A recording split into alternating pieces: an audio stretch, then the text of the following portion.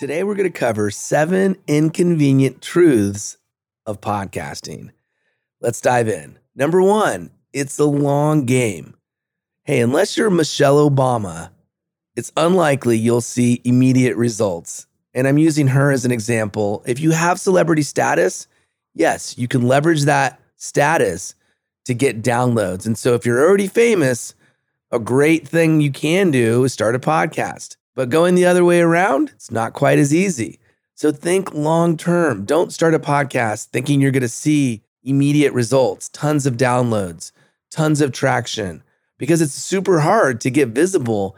There's not a really clear distribution model that anyone can follow. Even here on YouTube, for example, you're going to find that most people struggle to find an audience. It's even harder, I believe, as a podcaster, because when you start as a podcaster, you're an unknown and you throw out your episode. It's like throwing it into the ocean and expecting someone to be able to find it. It's not that easy. Number 2, content is king. Now, don't get me wrong. I'm all about recording great sound, but if you compare it to the quality of your content, content will always win. Content is so important. So what you're putting out there, what you're saying, the guests you bring, the content is always going to trump the recording quality. So make sure you focus on content first.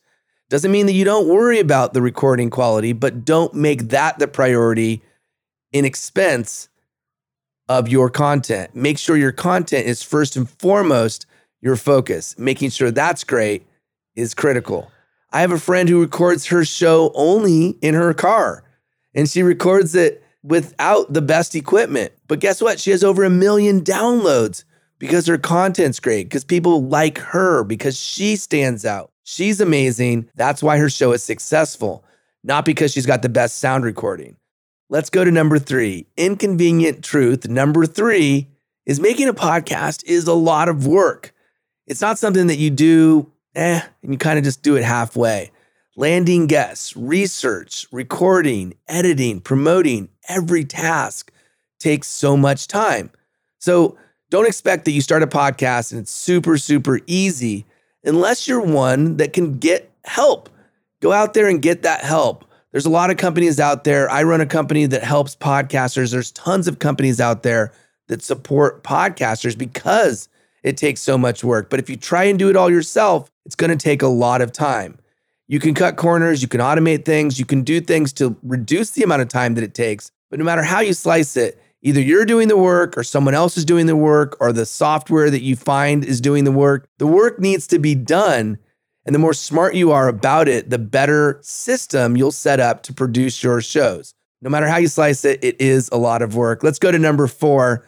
Number 4, an inconvenient truth of podcasting is that marketing matters.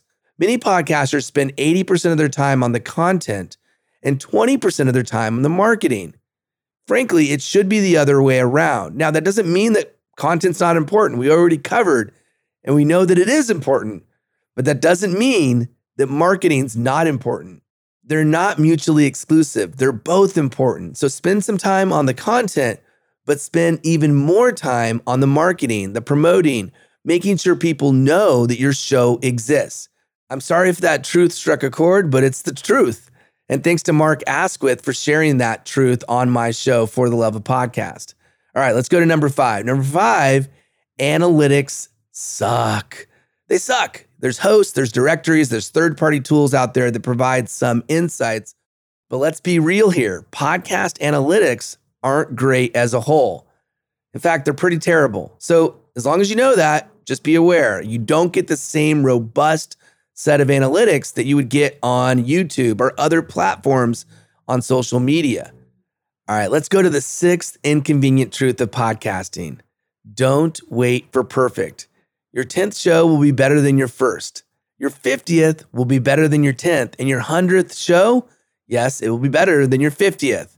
That's the reality. You're going to get better over time. So don't wait for perfect. Don't expect that your first show is going to be perfect. You got to get better by doing and make messy progress. Don't try to make your first show perfect or even your first 10 shows perfect.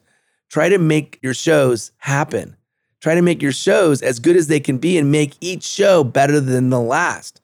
And so don't strive for perfection. That will never happen. And don't compare yourself to other people. Don't play that comparison game.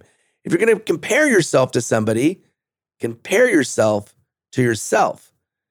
Help yourself get better every single day, every single episode, instead of trying to be perfect or trying to play the comparison game. Which brings me to our seventh inconvenient truth, which is advertising and sponsorships are rare. Do they happen? Yes. Can they happen for you? Absolutely. But it's not the only way to monetize your podcast. And if you're thinking you're going to put an ad on your show and you're going to get rich, the inconvenient truth is you're not.